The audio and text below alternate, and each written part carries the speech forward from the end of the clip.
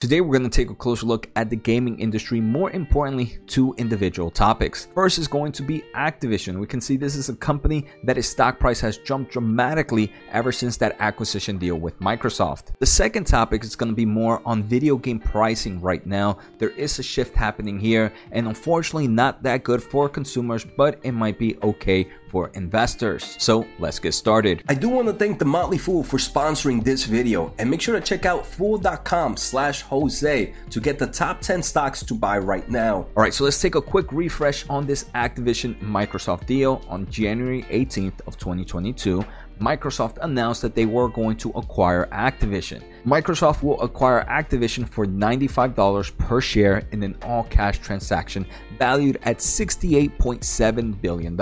If we take a closer look, the overall price of Activision right now is $77, and that's a huge difference from that $95 that is expected to be acquired by. I do want to say there are numerous reasons for this kind of discrepancy in price. First, I want to say this is a deal that's not expected to close until sometime in June of 2023, if that, and it could possibly get pushed back a little bit more. So this is a little bit less than a year from now. So I do want to say, because of the huge kind of timeline difference, it does kind of worry investors that, hey, what if something happens between now till then that the deal might not go through? So there's that difference in price because of the huge timeline needed. The second reason is this is a very big acquisition, and many investors are fearful that regulators might actually halt this acquisition. I mean, most recently there have been reports that Microsoft Activision acquisition is expected to face deeper investigations in UK and Europe. Obviously, one of the biggest critics of this deal is Sony, the creators of PlayStation 5, and they say that this deal will have a major negative impact in the overall kind of gaming market. Obviously, Blizzard is a top gaming company,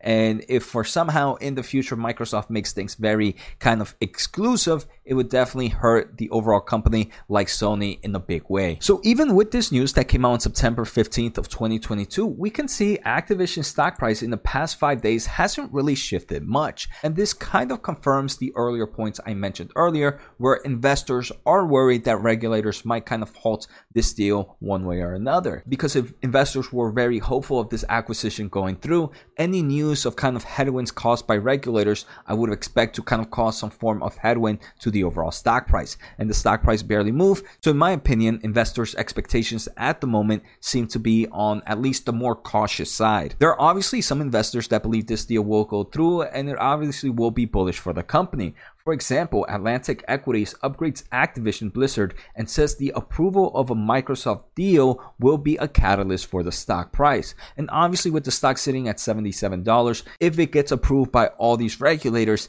this stock price can easily jump closer to that $95 price point. I also do believe even if the deal gets canceled, even though investors are a bit cautious, it would definitely be kind of a negative catalyst for Activision's stock price. I want to say I'm not an investor of Activision at the moment. I am an investor of Microsoft, and I do believe either or is a good scenario. If Activision stays as an individual company, I do believe this is going to be a good player with its games like Blizzard's, with its games from Call of Duty. And if they do join Microsoft, I do believe it also will be good for Microsoft, as it will make them a huge leader in that space. I also want to say that all platforms also have exclusive games, so I don't think this would really affect much the monopolization of the gaming industry. So I do believe the deal has a higher chance of going forward, but there's always that risk that it might not. Let me know in the comments below, what are your thoughts? Do you think this deal is going to go through, or do you think it's going to get stopped by regulators? Also, if you are enjoying the episode so far, make sure to hit the thumbs up, as it does help me grow my overall audience.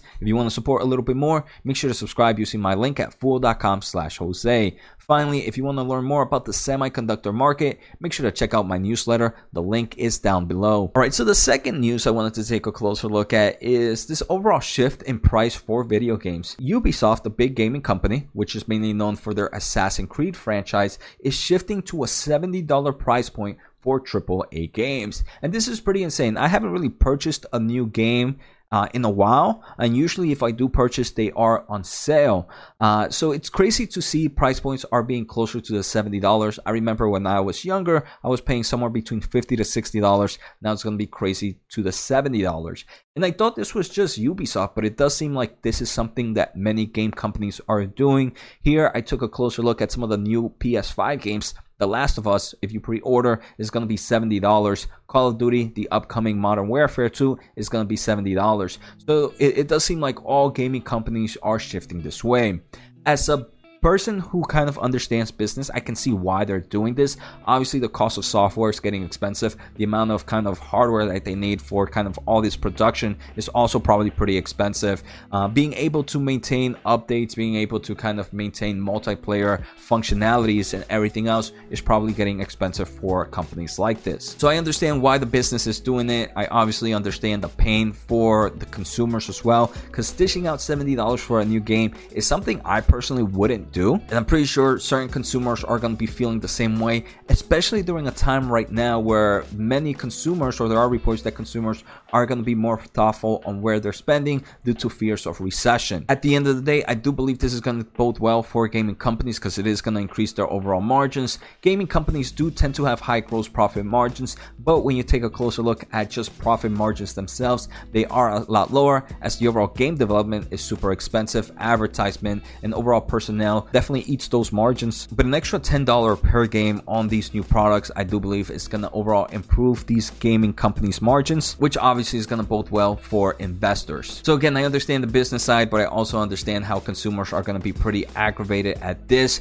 I definitely want to take a closer look at how this holiday season is going to do. Are they going to sell less games now with the higher price points, or are consumers not even going to bat an eye when thinking of paying an extra $10 per game? So that's it on today's episode. Let me know what you guys think. Take care, have a good day, and see you next time.